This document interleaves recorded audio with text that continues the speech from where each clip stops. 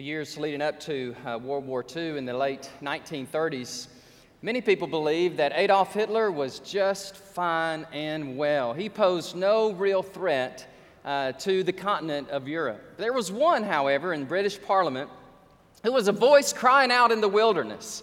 And he said, whatever you knuckleheads do not trust that man there in Germany. And of course, that one lone voice, one man's name, was Winston Churchill.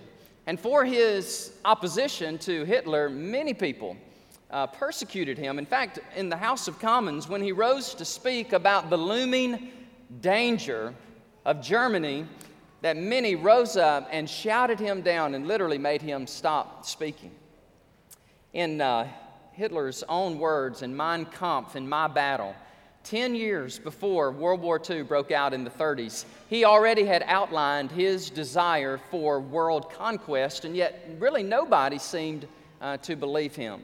A man by the name of Lord Londonderry said, listen, Churchill, you just need to get over this. They are no real threat to the tranquility and to the peace of our European continent.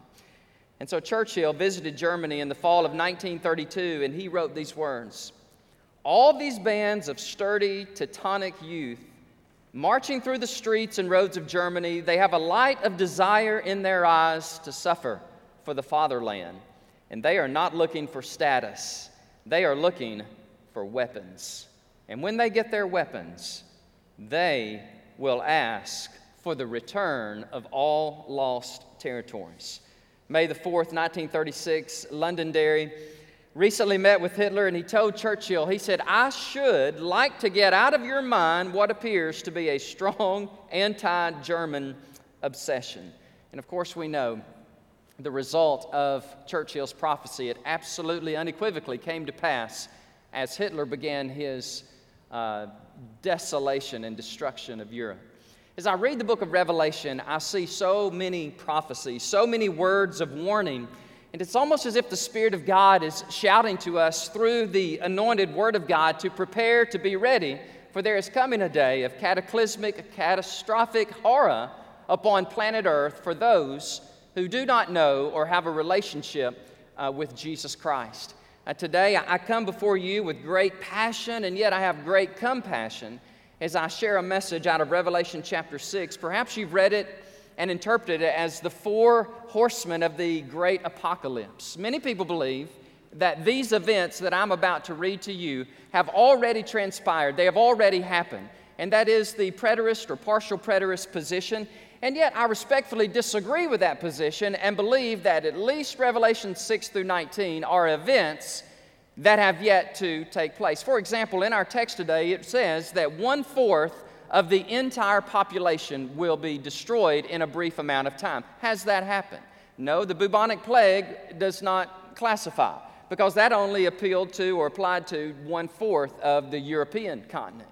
So I believe that Revelation chapter 6 is a foreboding, ominous warning of prophecy that will happen here on planet Earth as things continue to get worse.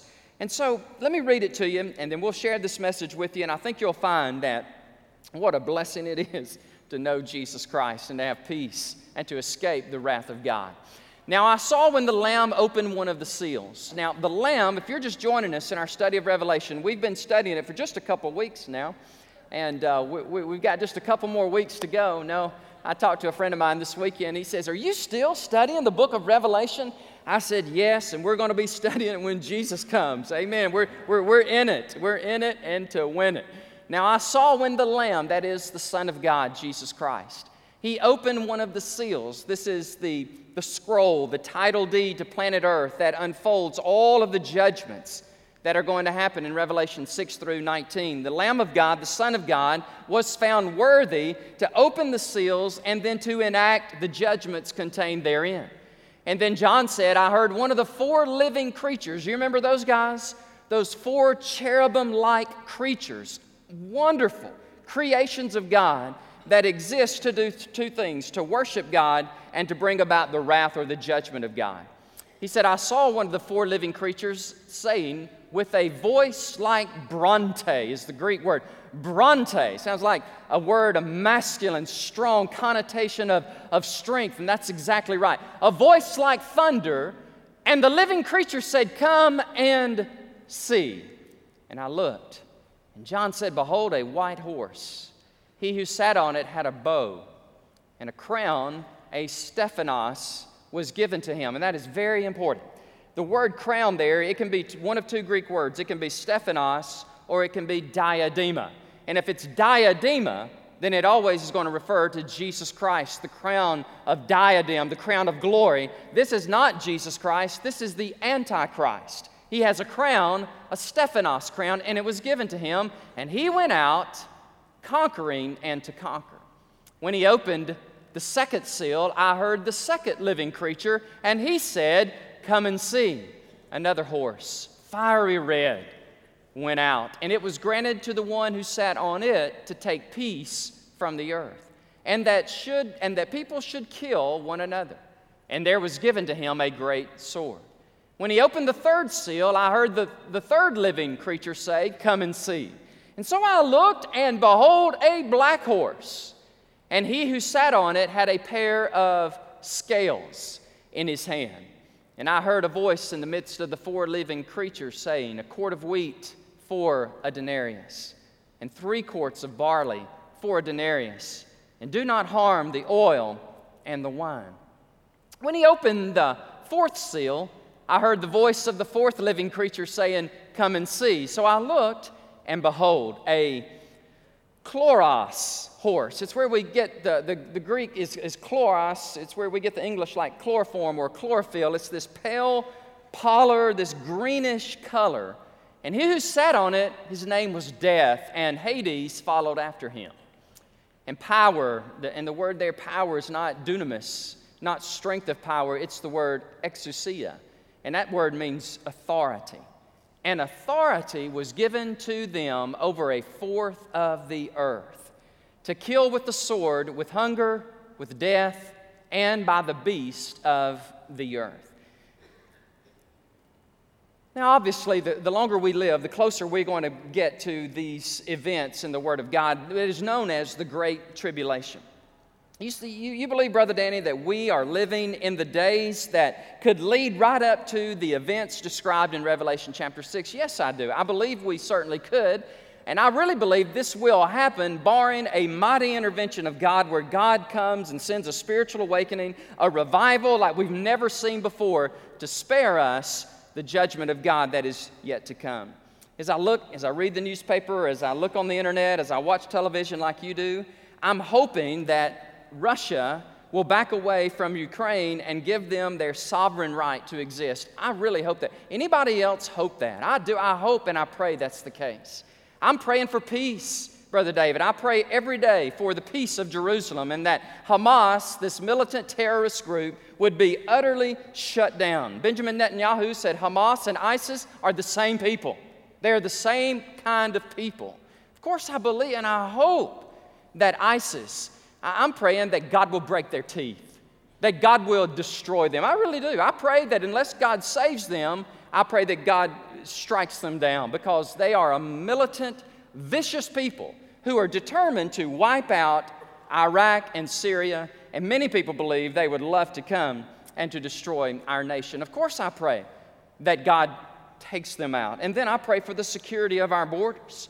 On the eve of 9/11, people believe that we will experience another attack. Don't you pray with me that does not happen? But don't you also understand with me that it is very possible that that will happen, because there is this rumbling of war and rumor of war, and it's not just over here in Europe or over there in Africa or over there in one of those countries. I tell you, it just seems to permeate our land.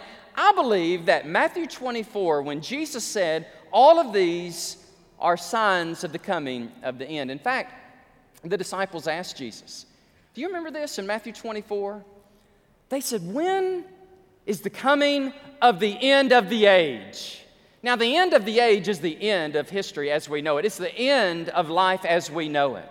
And the disciples asked Jesus Christ that very pointed question, and Jesus responded in Matthew 24. He said, when you hear of war and rumors of war and desolation, and when you hear of heresy and you hear of Christ who are saying, I am the Christ and I am the Messiah, when you hear of those things, then beware, that is the beginning of the end. So I'm with you. I am praying that God spares, but I also am a realist and know that God will judge. Now, some of you are looking at me like, why is God so angry? Why will God come and wipe out a fourth of planet Earth? Well, here's the deal. We in America have become so desensitized to sin, it's just so common. Every single movie, every single sitcom that you watch today will have proudly displayed some kind of homosexual couple, as if that is just part of the fabric of the United States. That's just part of who we are. God doesn't smile at that. God takes marriage seriously. God takes life seriously. God takes sin very seriously. We don't. And so God will come and God will judge, and we have been warned. So as we walk through these four seals, I want to share with you what my interpretation is as to who these figures are, who these riders are on these horses. For example, number one, let's look at seal number one. It says there, and if you can, guys, let's just pull the text up as we go along. If you can, go back to Revelation chapter 6. If you can't, it's no big deal. I'm going to whip out my iPad today. I feel so fancy. I feel so ready. I am 50 years old, and I'm moving into modern technology. All right, aren't you proud? I've got my iPad here. He said, when I saw the Lamb open one of the seals, I heard this voice of the creature who said, come and see. So, who is he talking to? Who is the living creature talking to? There are three interpretations. One is he's talking to John, but John's already there. Number two, the creature is talking to Jesus, but Jesus, he's the one enacting the judgments. He's certainly already there. And so I believe that the person that he is summoning is this person who is on this white horse. When he says, come and see, he summons him, and now he comes with a bow, but notice he has no arrows. He has a bow, but he has no arrows, and yet he is going to have a crown, and he is going out to conquer, out conquering and to conquer. Many people, many scholars, and myself, I certainly humbly put myself in this camp, believe that this is the Revelation 13, this is the beast before people see him as a beast. This is known as the Antichrist, the man of lawlessness, who is to come on planet Earth at some time. He may even be born. He may even be alive at this very moment. And when he comes, he will be a very dynamic, charismatic character. And he will have a smooth tongue, and for a while, he will bring in a time of conquering peace without shedding one drop of blood. You say, now that's not possible. Oh, yes, it is. Look at our gullible nation, for example. We will fall over and worship. Literally, Jamie Foxx said, oh, Barack Obama is my personal Lord and Savior. I mean, he said that. I mean, we have a lot of gullible people who just, if you just look a certain way, and if you just say the right things, then people are so easily deceived. So I don't know if this person is going to come out of Europe, of Africa, America. I don't know where he's coming from, but I know he's coming, and he may even be alive today. And he will bring in a sweeping time of reform, and for a while, Daniel chapter 9 says, for a while, everything will seem to be okay because it will be an age of peace, albeit it'll be a brief age of peace. Number two, the seal number two. He said, when I opened the second seal, I heard the second living creature say, come and see, and this horse was fiery red. And he went out, and it was granted to him, to the one who sat on it, to take peace from the earth. Now, this one's pretty easy to understand because this would be the fiery red connotation of war. After that 3.5 years of peace, it's going to be absolutely destroyed. There will be no peace. And now there will be a season of unprecedented horror and unprecedented war. Robert Thomas in his commentary says, the forces of war and bloodshed with their consequent horrors. You know, Jesus warned us. He said, at the end, at the very end, there will be wars and rumors of wars. I was reading Dr. David Jeremiah's message on the 4 horsemen of the apocalypse, and he did some great research, and I want to share a little bit with you when he talked about the history of mankind, about 6,000 years of modern history, if you will, modern history being the history of mankind. He said in about 6,000 years of recorded history, there have been over 14,500 plus wars. That is 2.5 per year since man began to count. War is a part of our very culture, and it will continue to be till the end of the age. War, he said, is escalating. It is growing. It is becoming more and more of a problem. Twice in one generation, the world was plunged into a major world war. And then he goes on to talk about the horrors of World War I. Some would say, well, that's probably the fulfillment of one of these horses, because World War I tell you, that was a horrible time. 10 million people killed, another 20 million, maimed and wounded. But no, just 20 years later, after 1918, around 1937, 38, there became this skirmish of war in Germany with Adolf Hitler. And what happened there? Well, World War II claimed 32 million people killed on the battlefields. 15 to 20 million people were killed in bombing raids on civilian populations. 25 million people died in concentration camps, and 30 million people were wounded. I believe all of that is a prelude to what is to come. A war like no other war. The animosities and the hatred and the vitriol, nation pitted against nation, and this ominous creature riding on this second fiery red horse that personifies war. Well, number 3 is the third seal in verses 5 and 6, and this one represents the apocalyptic black horse of famine. You know, famine always follows a war. In fact, even in our very day, guys, even as we speak, I don't know if you are keeping up with what's going on over in the Ukraine, but a prelude, I think, to this end times war would be a war like this. So let me see if I can pull this up in my email here. There it is. This is from the front lines of what is going on in the Ukraine today. One of the refugees says, "You cannot imagine how it feels when shells and mines are exploding nearby. Not everyone's mind can cope with it. Many women and children literally have lost the ability to speak. Others have started to stammer, and children have become gray-headed in a matter of weeks." Children are gray-headed because of the travesty of war. It is a scary sight. For weeks, people are hiding in basements. There is no food, there is no water, no gas, no electricity, none in our city here in the Ukraine. Because why? It's been devastated with war. Famine, catastrophe are always following on the heels of war. And then it closes out by saying, "On the streets, dead bodies of civilians are lying, and often they are not permitted to be buried. Furthermore, some of these bodies are mined. At some point, they become a prey of stray dogs. Then mines are exploding, killing everything in its way." In this third seal, it talks about this balance, this scale. And the Greek word here is zygon. And if you can picture in your mind's eye, it is a bar with 2 pans on either end. There is a weight in one pan, and then the other one is where you would place the barley, the wheat, or the food to measure it out. Did you read that interesting text there? If we could put up on the screen, I think it's around verse, yes, there it is, verse 6. When he said, "And I heard a voice in the midst of the 4 living creatures saying, 'A quart of wheat for a denarius.'" Now, a quart of wheat would suffice for one day to be able to eat, okay? Now, remember, John's using language that they knew back then, but it's easily to translate it today. A quart of wheat would suffice for one man's sufficiency to eat. But a quart of wheat is a denarius. A denarius back then was a full day's wage. Are you with me?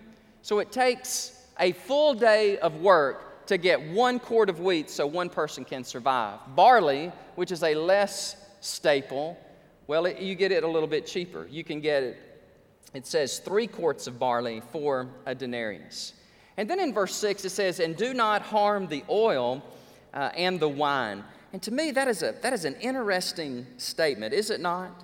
One writer put it this way. He said, olive oil and wine used with the preparation of cooking food, as well as the purification of water, it will need to be carefully protected. You know, I was reading in my quiet time the last couple of days, I was reading the parable of the Good Samaritan. And in the parable of the Good Samaritan, it talks about oil and wine, where the Good Samaritan poured out the oil and wine to assuage the wounds and the pain and the hurt of the person who had been beaten up. So I don't know, perhaps the oil and the wine refer to the purification of the water and so forth, as others believe, or it could refer to medicine. Whatever you do, don't harm the medicine, because this is such a horrendous, catastrophic time. And then it talks about this fourth seal. And this fourth seal it's interesting. He says that in verse 7, it says, when the fourth seal, I heard this voice. It said, come and see. And I looked, and behold, it was a pale horse. And the name of he who sat on it was Death, and Hades, or hell, followed close behind him.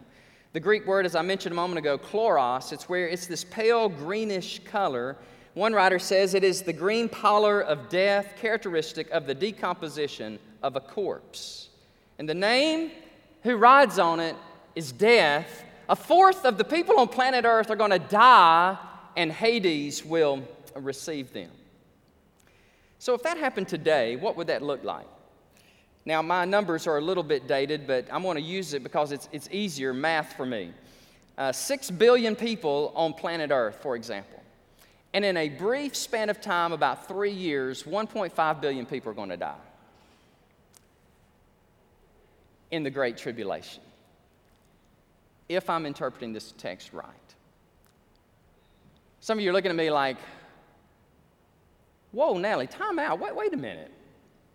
Is this really going to happen? I mean, surely this is some fable, some myth. Surely it's just something written by man to try to manipulate. No, I believe it really will happen. I believe it will happen precisely as God says it will happen. There will be a time when the wrath of God is poured out on planet Earth, but praise God, I'm not going to be here. I'm not going to be here, and I hope you're not here. You say, well, how do I escape this? How do I get out from under the wrath of God poured out upon the sin of mankind? Well, the only way you get out, there is one escape. There is one lifeline. There is one thing that you could grab onto, and it can give you life, it can give you forgiveness of sin, and it is nothing but the Lord Jesus Christ. It is His cross. It is His blood shed for your forgiveness and my forgiveness. And if we believe in Him and trust in Him, God's only Son, God's only remedy, then we are pardoned, and then we are taken out of planet Earth before this time of great tribulation known as the rapture. As I read this text with you and as I study it with you, it is very ominous, and if you think it makes you uncomfortable hearing it, how would you like to preach it? I mean, I am sweating. I mean, my palms, I just have this sense of, wow. And some of you may be thinking, well, how's this supposed to make me feel? Precisely. I don't know of many people who are going to preach on Revelation chapter 6, especially in America. Because as we heard just this week, and I've read Joel and Vicki Osteen's comments like many of you, and some of you have lit up Facebook. You are fired up and ready. Your team is alive. I mean, you're upset, and I just want to say, rightfully so. However, my heart's kind of sad for them. They made the statement that when you come to church, you should never hear a sermon like this. When you come to church, you should feel wonderful, you should feel good, because worship is all about you, and it's not about the Lord. I mean, literally, they said that, and people are fired up, and they're like, but you would never hear a sermon like this, because there's a time where you feel this weight, this heaviness, this conviction, and that is precisely why you need to hear it.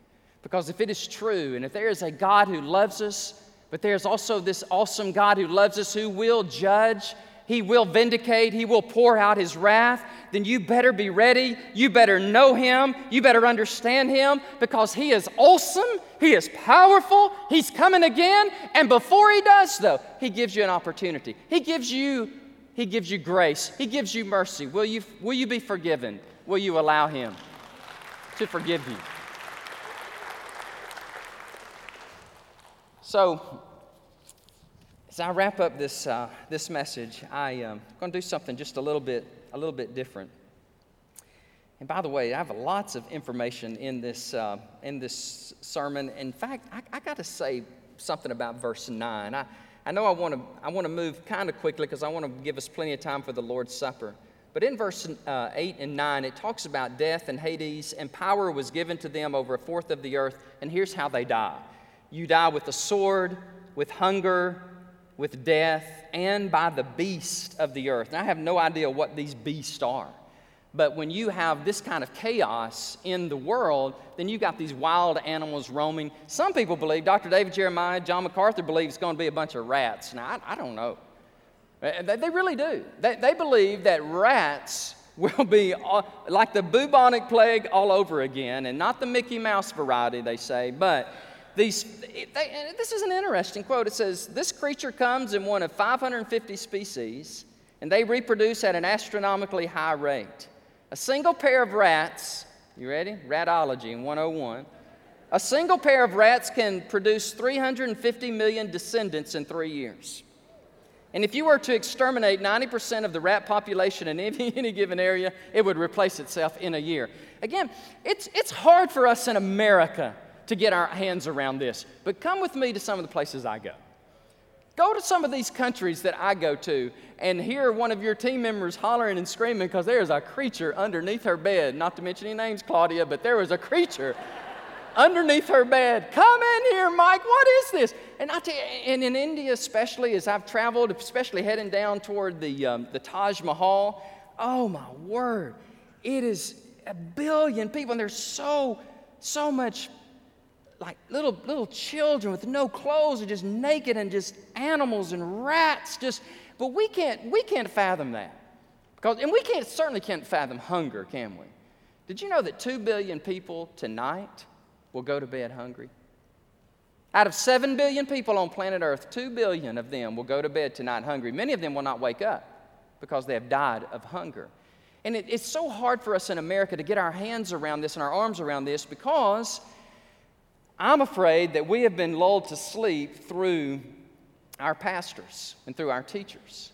We have been told in America that church is about us. Let's pack out our arenas. Let's do everything we can to please us. And we've forgotten God, and we've forgotten His Word. And then on those lone occasions when you do hear a message like this in this country, it just about blows us away. We're just like, well, I can't imagine that. Let's hear something else. Let's hear something like, everything's going to be okay. It's not going to be okay. It's going to be okay if you know Christ. But if you don't know Christ, then it's going to be horrific. But I'm trying to spare you that. So I've printed this message on the screen. If you're here today and you're not ready for these 4 horsemen of the apocalypse, you're not ready for any of these things to transpire here on planet Earth, then I would invite you to give your heart to Christ. Listen, this is what I'm offering you because this is the only thing that works. There are plenty of religions, there are plenty of messiahs, there are plenty of Christ, there are plenty of prophets, but I'm going to go with the one who died and arose from the dead, the one who offers forgiveness of sin and to escape the punishment of God. And I would encourage you, okay, we may well be in the last days. And listen guys, if Russia says no, and if ISIS grows, and our borders remain porous, we are in trouble, okay? I'm just telling you like it. We are in for some days. I hope I'm wrong. I hope all of those things do not happen. I mean, I hope earlier in the message, I hope all of those things are wrapped up and tidy and for another day. But if it doesn't, this prayer may not mean a lot to you now, but it will one day. So let me read it to you. You can say, Dear Jesus, I know I'm a sinner, and I need your forgiveness. I believe that you died for me, for my sins on the cross. I want to turn from my sins, and I invite you now into my heart and life. I want to trust you and follow you as Lord and Savior. In Jesus' name I pray, amen. If you're listening on television, or if you're watching us on the internet, or if you're here live at 10,500 Jollyville here at Great Hills Baptist Church, I invite you. You are one of 2 people. You know Christ, you love God, you're ready for Him to come again, or you don't know God. You don't know Christ. And if you don't, I plead with you, I I urge you, in the name of Jesus, I urge you to surrender your life to His and allow the Spirit of God to come into your heart.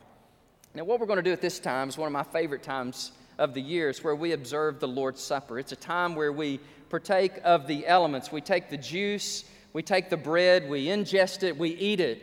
And then as we do it, we are confessing that we believe that Jesus Christ died for our sins. We believe that His body was broken, battered, His body was bruised, His body was crucified as He took upon Himself the whole weight of the world's sins, okay? Your sin and my sin. And His body was broken and beaten. He was placed in a borrowed tomb, and He's dead. But 3 days later, glory to God, God the Father, by the power of the Holy Spirit, raises Him from the dead. And Jesus Christ is seated at the right hand of God. And Jesus Christ is the very one in Revelation chapter 6 who is guiding these events. So if you don't know Him as your friend, as your Savior, one day you will know Him as your judge. So I'm inviting you, I'm imploring you. I'm not trying to scare you. I mean, look, I'm all 5 foot. How am I going to scare you? I mean, I'm really not that intimidating of a soul, but I bring this message to you as a message of hope. It's a message of redemption to spare you from what I believe was going to happen, maybe in our lifetime, a very cataclysmic, catastrophic time here on planet Earth. So deacons, y'all ready to help me? We're going to serve everybody here. Deacons, if y'all would stand, I'm going to say a prayer, and then we're going to move right into our time of Lord's Supper, thanking Jesus for His death, thanking Him for His resurrection. Thank you, God, that you so loved the world that you gave your only Son. Father, here we are today, 2,000 years removed.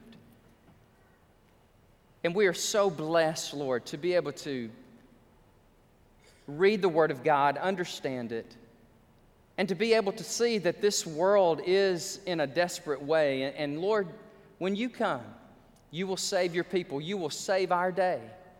But Lord, then there's so many who are going to endure. They're going to walk through these horrific, horrible times of tribulation. And Lord, our world is poised for it. You've told us this is exactly what is going to happen because men's hearts are cold, and most would reject a message like this, and yet they're going to actually fulfill the very message they reject. So, Lord, we thank you for the day of grace. We thank you for the day of peace. We thank you, Lord, for this time of freedom where we get to come together and we get to praise you, God, and thank you for salvation. And Lord, as believers, as we partake of the elements today, God, may it be a time of reverence. May it be a time, God, where we pause and we give you glory and we worship you because of who you are and what you've done on our behalf. Oh, the love of God poured out on sinful man in the cross of Jesus Christ. And Lord, bless us now as we partake of these elements. In Jesus' name I pray. Amen.